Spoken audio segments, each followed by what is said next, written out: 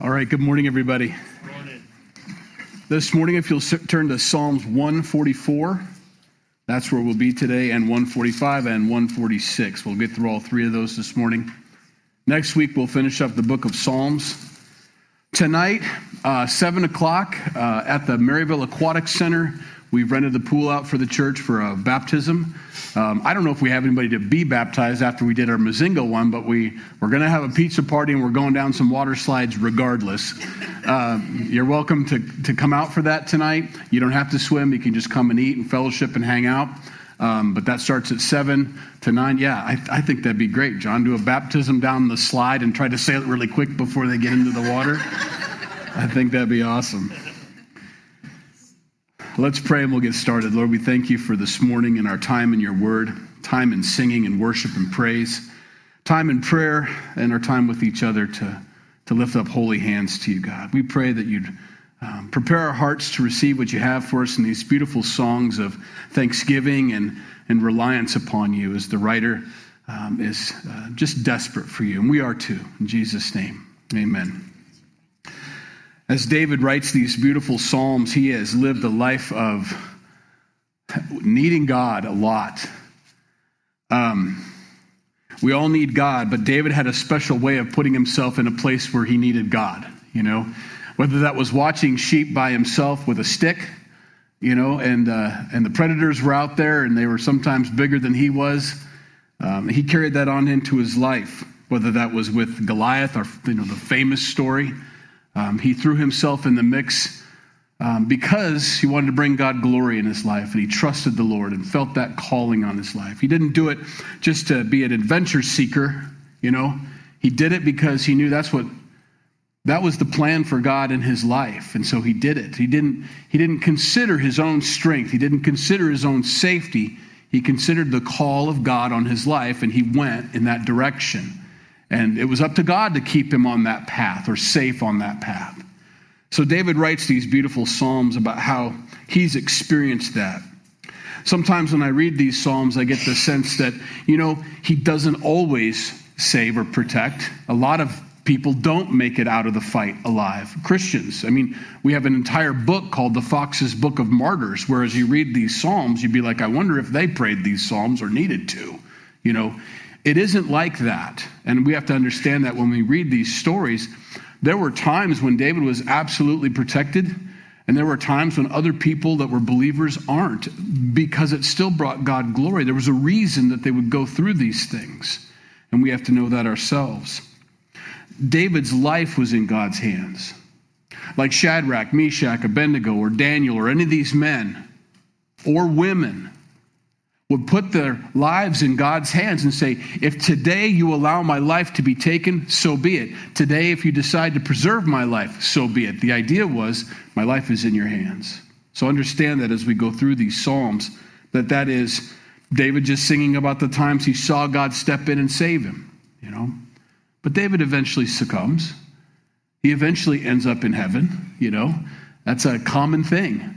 And every one of us is going to find ourselves in that place. No one's going to escape death, only until God brings us home or takes us home. Recently, Paul Smith, Chuck Smith's brother, just recently passed away August 3rd. A great loss for us, but a beautiful ending to a beautiful life for him. He's home with the Lord right now and was faithful to carry on. And he wasn't carrying on Chuck's ministry. He had his own ministry throughout his whole life, but often, most of the time, it paralleled with Pastor Chuck's life. But it ended well, I watch these guys that die in the faith, and I want to be that guy that dies in the faith. David is one of those guys that dies in the faith, finishing well. So these Psalms are encouraging to me while I'm waiting for that moment. Psalm 144. Blessed be the Lord, my rock, who trains my hands for war and my fingers for battle. My loving kindness and my fortress, my high tower and my deliverer, my shield and the one in whom I take refuge, who subdues my people under me. David was a king. David needed to lead. He needed people to follow. Of course, that was their choice. And he understood that. And so prayer for the nation of Israel was a common thing for David, that they might willingly choose to follow him. And he's giving God glory for that. That's what he means by subdues. The people follow me, And what a wonderful thing that is for David to praise God for. I was thinking about the camp this week. What a wonderful camp it was. We say that every year because it is every year a wonderful camp. You can't avoid it. When God's Holy Spirit through people, normal people, just pour out love into these little kids, and these little kids just soak it up like sponges, not always expressing it, but it is happening. You can't help but say, what a wonderful camp. And that's the idea. We all are led by the Lord, and the Lord called us to do that, whether you were in prayer at home and looking at the pictures and praying for our safety and praying for the teachers and all that, or whether you are on site actually doing the work. That was a burden on your heart by the Lord. You're following Jesus. You're following the Holy Spirit. And I thank God for that. What a blessing that is. We have a very strong, healthy fellowship. Every pastor probably says that, but I'm witnessing a very strong and healthy fellowship, and I'm very excited to be a part of it. I say that because, and I compare a little bit. I try not to compare, but it's hard not to compare. Our church camp is scratch. It's from scratch. It's homemade, and that's a very important thing for me. The gifts and the abilities and the callings upon different people's lives in this church were allowed to manifest itself into this camp and then be delivered to these kids by the Holy Spirit. There are temptations when it gets to be a lot of work and it's hard and difficult to maybe scroll through the online Vacation Bible School in a box kind of thing, It comes with the crafts, it comes with the teachings, it comes with the outlines and the schedules. It's like, that'd be nice sometimes, Nobody has to do a thing. But does that make us strong and healthy? Because not only the kids were ministered to, everybody that served was ministered to. And they grew. You got to persevere. Wednesday's easy, kind of, setting up's a little hard. Thursday, you got it. Caffeine, ready, backpack on, I'm ready to serve. Friday,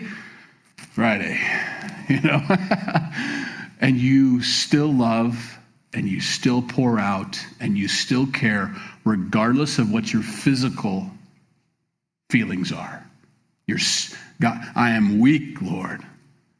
But because of my weakness right now, whatever comes out of me has got to be you, And the kids are blessed all the way through. I saw a young lady sneak out. I was behind the mess hall where we eat, and I was blowing stuff up for the next game. And I saw her crying. It was one of our counselors. And I was, oh, honey, what happened? What's wrong? She goes, nothing. I just needed a moment.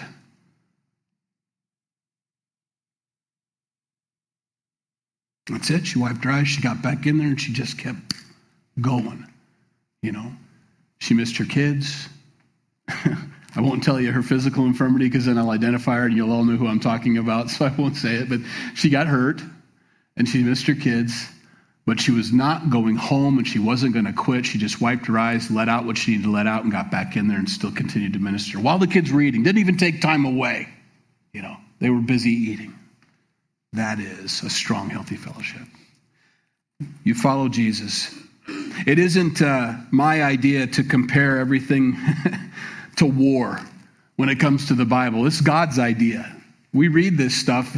He trains my hands for war, my fingers for battle. It's not a background that I have that I think needs to be brought out every time we teach. It's just a common theme in Scripture.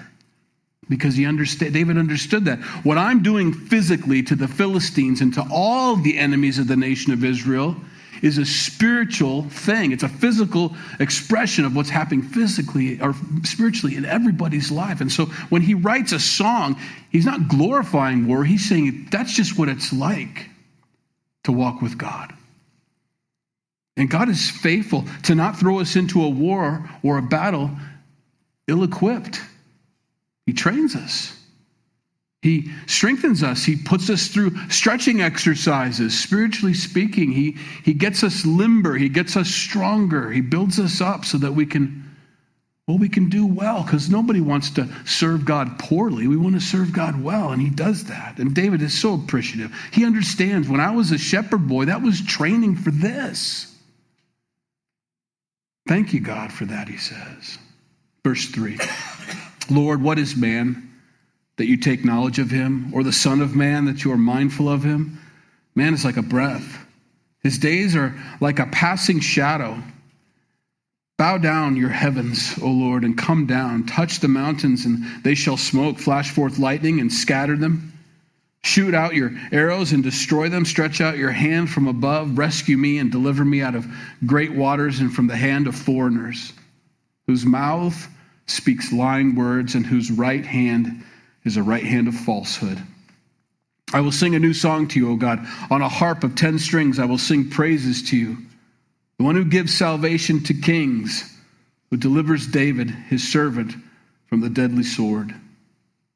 He's just going over some things that have happened to him.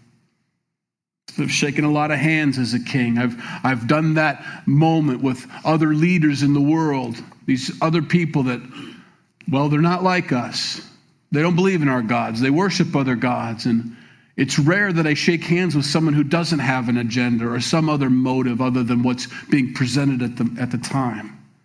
And David's very careful about that. I don't think he's paranoid. I think he's just got experience. I think it's always wise to be not leery, but cautious. I don't want to come to everybody that's outside of the faith and say, But I also don't place my trust there. I'll shake hands, I'll make agreements, and then I pray that God would be the Lord of that agreement, that he would guard and protect every aspect of it. And we do our best. And I think that's what David's talking about here. Thank you for coming down. You're so big. As David knows that God is his friend and that he's been alongside of him even as he was, there's intimate times when you're a shepherd boy, but there's also political times and public times where that's more grand. I don't know what the right word is. What I mean by that is, the difference between I have quiet times, and then I have moments like these. Both are with God, but one is very personal and very friendly and close, and one is very somewhat formal. You're doing a job, you're doing your calling, this is what you do, make sure, there's a difference between the two. David's just acknowledging that. You are my friend, but you are also a great God. And I can't believe that you even spend time with me alone. I mean, who has time to spend time with some shepherd kid in the field and train him and then help me administer this huge responsibility of being king? He's just hitting both sides of the spectrum of our Lord, and how God can do that is amazing. And a good lesson for us, a good lesson for us to be that friend, but also to be the leader that people need in their lives, to be the blessing that they need, the servant that they need. God is both. Deliver me. I want you to watch out for me. I'll sing you songs if you deliver me from that deadly sword. I so appreciate that, God. I can't imagine what that's like. Sometimes I see those reenactments of battles where just a group of guys over there and a bunch of group of guys over there, and they just run into each other. And it's all mixed up then like a blender, and they're all just swinging and swinging. It's like, gee whiz, how do you know? Who bumped me? Do I kill him or hug him? Kind of thing. What a horrible, horrible situation to be in. David's been in many of those situations, I'm sure. And of course, nothing touched him. We don't have any documentation of him ever being injured. Not a scratch, How is that? Well, he knows who that is. It's the Lord. God protected him in that situation. Verse 11, rescue me and deliver me from the hand of foreigners. Please understand, when he's saying that, he's not saying, get them foreigners away. There's no twang in that at all. It's not that kind of attitude. He just means people that follow the true and living God versus people that don't and are wayward and people that need to be saved kind of thing. So keep that in mind as we go through this. Rescue me and deliver me from the hand of the foreigners, whose mouth speaks lying words and whose right hand is the right hand of falsehood.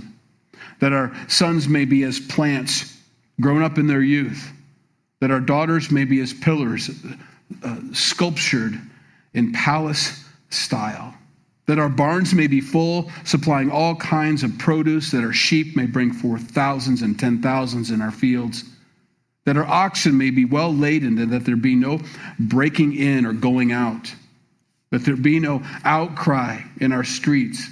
Happy are the people who are in such a state. Happy are the people whose God is the Lord. I can identify with every one of those things. God, don't let my cows out. That's what he says. Don't let them break out, and don't let anybody break in. Keep those wayward bulls away from my cows. I don't want that, Rod McKinney was telling me a story about that. He's got some bulls and a field over here. Well, there's a herd of cows mixed with heifers over there, and they all got their little shot, their hormone shot, to put them in heat at the same time. Now, for 3 bulls looking at a herd like that, that's awfully hard to not, and they got out. I don't know how you stop 3 bulls when you got a herd of, anyway. You pray, God help. Keep my oxen in and keep their oxen out, What he's asking for here, and I think this is important for all of us, when we pray to God that God would protect us from foreigners and guard us from all that thing, there's a reason, Not so that my life's inconvenienced by their unbelievers. They're such a pain. No, I just want to protect my youth, my kids, my sons, my daughters. I want to protect my land, my livelihood, the blessings in my life, the fruit that God is giving me, whether that's in the field or at home. I want that protected. So that's why I pray for not for me personally, but yeah. I think about that sometimes when someone says, I'd take a bullet for you. Well, if you took the bullet for somebody, they're going to get the person you're protecting because you're gone. So it didn't do anybody any good for you to take the bullet. What you want to be able to do is win that battle. I don't want to take a bullet for anybody. I do want to stop a threat. You see what I mean? There's a difference between that. If our security guy said, I stood in the way, great, and then they walked over you and did what they planned to do anyway. No, we want to stop, the threat. David is praying ahead of time, God, stop the threat that would endanger my kids, that would endanger my crops, I need your protection over every area of my life, God. That's a wonderful prayer to pray, and pray it often. Psalm 145. A song of God's majesty and love. Now, this is where he gets to the formal, the king position of our Lord. I will extol you, my God, O King, and I will bless your name forever and ever. Every day I will bless you, and I will praise your name forever and ever. Great is the Lord, and greatly to be praised, and his greatness is unsearchable. How do you bless God? I think it's important to understand David knew how to bless the Lord. What does he need from us? What could he possibly get from us to make his day better? He is who he is. He's sovereign. He's omniscient, omnipotent. He's got all these things. He's complete by himself. How do I add? I don't know that we add, but what David's heart is I want to bless you, Lord. And what a blessing for a father to see his son speak well of him. It is as simple as that. It maybe sounds a little bland, but that's all David is doing. When I talk about my God, I don't complain about him. I don't shake my fist at him. I don't give him a sour look. I don't turn away from him. I follow him and I praise him with song. It doesn't matter what kind of day I'm having. I will extol you every day. I will lift you up every day. I will bless you every single day because of who you are. That's a wonderful thing. That's how you bless God. I don't want to bless God when I'm feeling like he's done what I expected him to do. And I don't bless him when he doesn't do what I thought he should do. I bless him because of who he is. David does that. One generation shall praise your works to another and shall declare your mighty acts. I will meditate on the glories on the glorious splendor of your majesty and on your wondrous works. Men shall speak of the might of your awesome acts, and I will declare your greatness. They shall utter the memory of your great goodness and shall sing of your righteousness. It is our responsibility to pass it on to the next generation. I mean, you always say this as a parent. You want your kids to learn from what you say and from what you teach them, not from the hard knocks of life, not from experience. Trust me when I say this is a bad path to be on because I've been on it, you know. And I think that's part of this.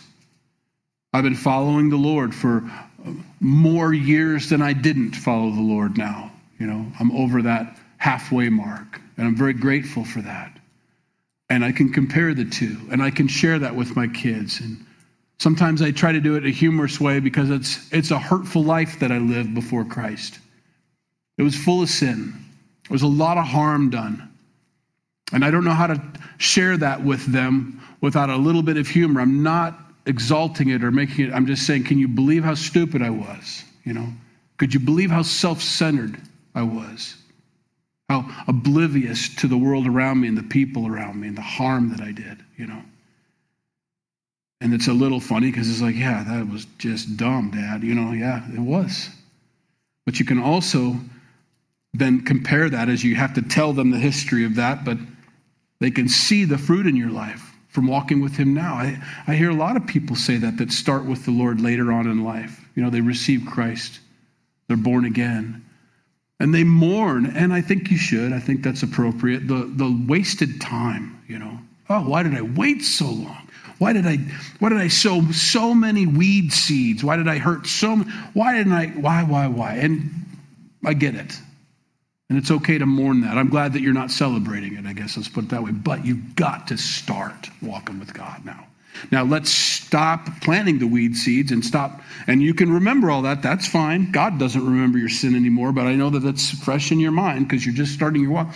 But now start planting fruit. And don't plant weeds, and start building up that testimony. And so people can see the contrast. What you're starting now is the contrast between a sinful life and a righteous life. And they can see the difference, you know. And that's a wonderful testimony to share. That's what he's saying. I will tell the next generation of all the things you've done. How you saved me. How you've forgiven me. How you've given me mercy. How you've given me victory. How you've been my shield and my protector, my fortress. You're my all in all. I will tell them about that. Verse 8. The Lord is gracious and full of compassion. He's slow to anger and great in mercy. The Lord is good to all, and his tender mercies are over all his works. David has recognized that later on in life. It's an interesting comparison to what Solomon wrote, you know. Solomon's little depressing book. Everything's vanity. I mean, none of it's good. I don't know if there's anything worthwhile down here. It's all horrible. I've tried every avenue of sin, and it all ended up in a bit. Well, what David has noticed on the opposite end, and son didn't pick up on apparently, the Lord is gracious and full of compassion and slow to anger and great in mercy. The Lord is good to all. His tender mercies are over all his. That's an Old Testament God. There's no difference between the Old Testament God and the New Testament God. He's the same. Why is there so much conflict in the Old Testament? Well, there's no grace. I mean, there is, but there's no Jesus. There's no propitiation for the sins. The only thing you had were the sacrifices, and those only covered up your sin. They never took it away. They could never cleanse you. They could only temporarily wash over you so that when the Lamb of God that takes away the sin of the world, when he comes, you're prepared for that. It's all meant to point to that. But God has always been gracious and compassionate to those around him, Old Testament or New. It was compassionate for him to take animal skins and put them on Adam and Eve and take off their itchy, fig leaves that they thought was going to be good enough. No, that's not going to work. It was compassionate for him to remove them from the garden and keep them from the tree of life after they sinned, or they'd have lived forever in their sin. I don't want that. It was compassionate and loving for him to begin the plan, from Genesis on, of the seed of Eve to bring forth Jesus, the salvation of the world. He's always been the same. And when Jesus comes and says, I'm the expressed image of the Father, that's the Old Testament. What we see in Jesus is the Old Testament Father. It's still him. Full of courage. And David knew that. See, a man who's after God's own heart, Old Testament, New Testament, realizes 8 and 9. They just do. They understand who God is because they've experienced that. Verse 10. All your works shall praise you, O Lord, and your saints shall bless you. They shall speak of the glory of your kingdom and talk of your power, to make known to the sons of men his mighty acts and the glorious majesty of his kingdom. Your kingdom is an everlasting kingdom, and your dominion endures throughout all generations. Here he takes the time to talk about him being king and that we're in his land. You know, he is not someone, and it's maybe, I guess every one of us just have to be careful about how we envision the Lord with us. He's not in our back pocket. He's not someone we've brought along into our life. We're not the star of our own show, you know. We are not just actors, that's the wrong word, but we are participants in the kingdom, his kingdom. We've joined his world. We've joined his creation. We're here to walk with him and to let him rule and be in charge, you know. Sometimes we get upset or get confused and say, God, why aren't you doing what I've asked you to do? I think you've got the roles backwards. I want you to do what I've asked you to do in my kingdom for my glory, because that's best for you. That's what I want to see. You'll never have a more fulfilled life than doing what I've asked you to do each and every day and living and serving in my kingdom, you see. But when we get those things reversed, and boy, the world is, the Christian world is really writing books and getting people thinking the wrong way. We just have to be careful about that. I understand what they're trying to do. They're trying to boost us and buoy our spirits and help us to carry on with the Lord. And I understand that's their heart. But sometimes they get those roles reversed and they forget who they're talking about. And David reminds us, this is our king. This is our monarch. This is our supreme ruler. This is our God. He is our Lord, you know. And when he says, do something, we do it because he loves us. David knows that. He's only king because God made him king. He's only king, David is. He's only king of Israel because God made him that. He is only king because God anointed him to do so and chose him to do that. David never chose this. God chose him for it. And David faithfully serves. Now, he makes mistakes in that, as a man does. It doesn't change his calling, and it doesn't change God's plan. Very important to know. Verse 14, the Lord upholds all who fall and raises up all who are bowed down. The eyes of all look expectantly to you, and you give them their food in due season. You open your hand and satisfy the desire of every living thing. The Lord is righteous in all his ways, gracious in all his works. The Lord is near to all who call upon him, to all who call upon him in truth. I think he qualifies that on purpose. Do you call upon God in truth? There's a difference. David makes the distinction. There are those who call upon God, and there's those who call upon God in truth. What does that mean? The best way I can describe it is, and it's only from examples, I think, in Scripture, when we see, the one that comes to mind, of course, it keeps coming up, is Shadrach, Meshach, and Abednego. When they're about to be thrown into the furnace because they won't do what the king wants them to do by bowing down and worshiping this golden idol. He says, don't you understand what's about to happen to you? If you don't, I'm going to throw you away. And they say, if the Lord wants to preserve us. And that's their way of calling upon God in truth. I don't call upon God with an ultimatum. You know, you better do this. I'm not sure I'm going to go to church tomorrow or next week.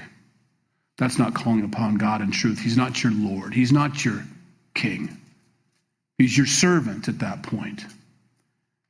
And so when David says this, if you want these things that he just described, and then you need to call upon God in truth.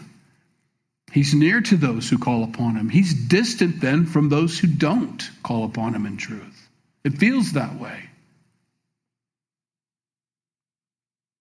When he says at the beginning of this section that he raises those up who are bowed down, there's humility there, I think, and that's part of that calling upon God in truth. A righteous man falls. He falls all the time, but he gets back up again. The Lord helps him up. He's a humble person when they stumble or when they fall, and I don't know if it's necessarily sin or when things just don't go right or they make mistakes, simple mistakes or big ones. A humble, righteous person, God picks up all the time. He's constantly helping us up. I'm watching my new grandson walk, and I get videos all the time. Now, I think they're in a hurry trying to make him walk. That's my personal opinion, and I share it often. He's not old enough. Leave him alone. Watch, he almost made it. He's going to fall, And everybody's cheering in the group chat that we have for he's almost there. I said, no, he's not. He fell, Not even close. Leave the poor kid alone. Let him crawl for a little bit longer, Jokes aside, what I see, though, is my daughter constantly helping him up and encouraging him and holding his hand and doing exactly what she's supposed to be doing, regardless of Grandpa. And that love in her eyes when she falls down, it's not I can't believe it. I mean, you're 7 months. Walk already. And I think we get the wrong idea about our Father in that way. And I've talked about this many times. It's something dear to my heart. As you guys are walking with the Lord, as we're beginning to walk with the Lord, and maybe run, or maybe trying to do a hurdle, or maybe doing some other crazy thing with the Lord, and we fall down, but we did it by faith because we love our God and we felt us calling him towards him. And we just, that's what she does. She sets him up and she steps away and says, come on. And he just face plant. I'm like, he didn't even take a step. The foot didn't even come off the ground, Oh, almost there, buddy. I don't want to make us all children and make us toddlers, but please know that when David says this, he's experienced God pick him up. And he knows that God's not calling him to do something that he can't do or isn't capable of doing or isn't going to develop into doing, God picks us up. He raises up those who are bowed down. He helps us. And the eyes of all look expectantly to you, and that's exactly what little Hudson does. He looks up at Mom, and how'd I do? Terrible. You did absolutely horrible. It's not even a step. Didn't even count. I'm an excellent grandfather. I don't care what you say. The Lord preserves all who love him, and all the wicked he will destroy. The distinction being in that verse is when you don't love God, that's the wickedness he's talking about. What is not to love about him? What is it that causes someone to not love God, to hate his goodness, his compassion, his mercy, his grace? The only thing that causes that is a wickedness. He's not saying, I think you're wicked for not liking me. No, it's someone who doesn't like those attributes in God. Has to be, is the idea. Has to be. My mouth shall speak the praise of the Lord, and all flesh shall bless his holy name forever and ever. Psalm 146, our last one here. Praise the Lord. Praise the Lord, O my soul. While I live, I will praise the Lord. I will sing praises to my God while I have my being. Never, ever going to stop. Never going to stop singing praises to you. Sometimes you have to say that out loud and have to just really purpose in your heart, When they were offered in Babylon the idea of having anything from the food of the king of that country, none of it was kosher, none of it was acceptable really from the Lord. They said, we just want to eat vegetables and fruit. Can you just let us do that? Can we do it our way? You can check us periodically to see if we're losing weight or if we're not staying healthy, and we understand that, but let us try it our way. We don't want to get into the things you're eating. Our God, the one we worship, says we can't do that. And they're saying this from captivity, If anybody would have said, you know what, if he's not going to keep us in the land, if he's not going to keep us where we deserve to be, I'm going to eat whatever I want. Kind of a pouty, rebellious, eat the king's food kind of thing. I'm going to really dive in. No, they stand their ground. They stand up. I'm going to praise you, and I'm going to purpose in my heart to not sin against you, even in captivity, even in Babylon, even while I'm being punished, even while we're being corrected by you. I purpose in my heart to sing praises to you. Do not put your trust in princes, verse 3, nor in a son of man in whom there is no help. His spirit departs. He returns to the earth. In that very day, his plans perish.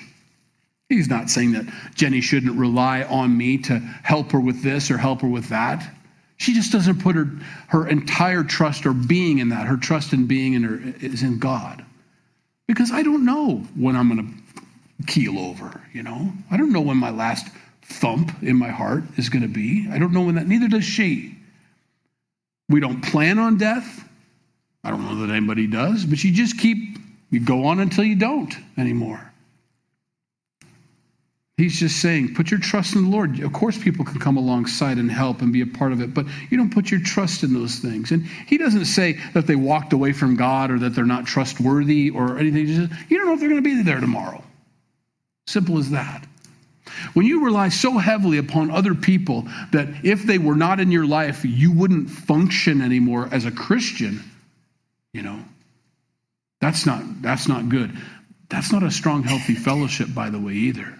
I don't plan on sinning, but I am going to die, and I think this church is going to just be fine without me. It ought to be. It has to be. It's going to be, because Jesus is the pastor, has to be that. That's all David's saying. Let God be the one in whom you trust, and he may use, as the person you trust in, God may bring along helpers. That's great. But the ministry continues regardless of whether those helpers are there or not. It still goes on. Verse 5. Happy is he who has the God of Jacob for his help, whose hope is in the Lord, his God, who made heaven and earth, the sea and all that is in them, who keeps truth forever, who executes justice for the oppressed, who gives food to the hungry. The Lord gives freedom to the prisoners. David has seen all of that and gives God glory for all of it. He's thankful for what God has done. Does it happen all the time? It doesn't. Some people don't get out of prison. Some people do die of hunger and starvation. That does happen. David's just saying, I've seen God do it. I've seen miraculous things take place. Verse 8, the Lord opens the eyes of the blind. The Lord raises those who are bowed down. There it is again. The Lord loves the righteous. The Lord watches over the strangers. He relieves the fatherless and widow. But the way of the wicked, he turns upside down. I wrote here, and this is a while ago, God brings an orderly life, not a chaotic one. He is not the author of confusion. In many ways, he's not the author of confusion. Not just when I can't make a decision or I don't know which way to go. Oftentimes, that's just a call to prayer. When I'm in a confused place, it doesn't mean that Satan is confusing me. It just means that I need to seek God for direction in this next step. I don't know. Both look okay according to God's word. That's a fair evaluation of the situation. I could go left and I could go right. I'm not confused. I am. I don't know which way to go, but I'm not in sin either. There are clear choices out there. They're like, that is sin. Not an option for the believer. So left is the way I'm going to go. That's the path I have to take. There are other times when both options are okay.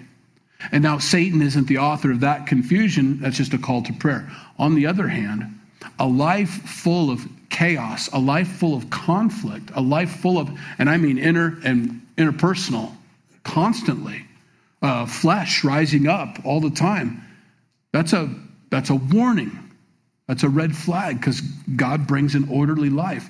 He says, but the way of the wicked he turns upside down, not the righteous. The righteous, the storms are there, but we're sleeping on the boat, He can calm the sea, like we sang, but he can also give us peace during the storm, you see. And David knows that. He still had to swing his sword in battle. He didn't just get to stand there and say, look, nobody can touch me, like a force field. He was warring, God brings an orderly life, but the way of the wicked he turns upside down. The Lord shall reign forever, your God, O Zion, to all generations. Praise the Lord. The kingdom of God doesn't ever come to an end. We know that. I think we live that, or at least we express that verbally.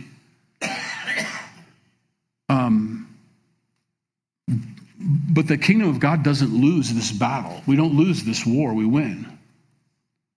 Darkness is going to come to an end. Evil will come to an end. Everything's going to be put in its place, but the kingdom of God is victorious, and we're in that. We're in that. We're in the kingdom of God. If you're a believer in Jesus Christ, you win. Now we're battling for sure, but David wants to point way ahead and say, this is never going to stop. God's reign never ceases like it does here on earth, and a new administration comes in, and we're not so sure about this new administration or this new king or this new leader. I don't know what's going to happen. That's not him. Jesus will be forever seated at the right hand of the Father. The Father will be forever seated, and the kingdom of God will continue forever in perfect righteousness. And we've joined that team. And that's to be encouraging this morning as Monday's coming and the battles rage in our lives. Understand you're fighting on the right side. Our side wins, and you can do it with confidence. Next week, we'll finish up with 147, 148, 149, and 150. And so read ahead if you'd like. Lord, we thank you for this morning and the time we've had in your word. Many tired faces here today from camp and from serving and from life, from work, but we've been refreshed. Times of refreshing come from the presence of the Lord. Thank you for the peace you've given us today in our hearts. Thank you for the things you've caused us to think about and to pray about, for bringing things up in your word that spoke to us this morning. That's what we prayed at the beginning, that your Holy Spirit would speak. And those things that you've spoken, Lord, help us not to lose those or let those things fade, but to meditate on them. Think on them, to chew on them, God. Lord, we pray that this would be a week of prayer for us, a week of walking with you, a week of peace in our hearts with you, God, a week of victory, though, over all that the world has to bring, like David. We're going to lead. We're going to be about your kingdom and about your business while we're here. We're going to do what you call us to do. We're going to be your servants. And it's up to you, and we rely on you, and we love you, and know you will keep us and equip us for the week ahead. Lord, bless these folks in Jesus' name. Amen. If you need prayer before you go, there'll be people up here to pray with you. Otherwise, have a great rest of the week.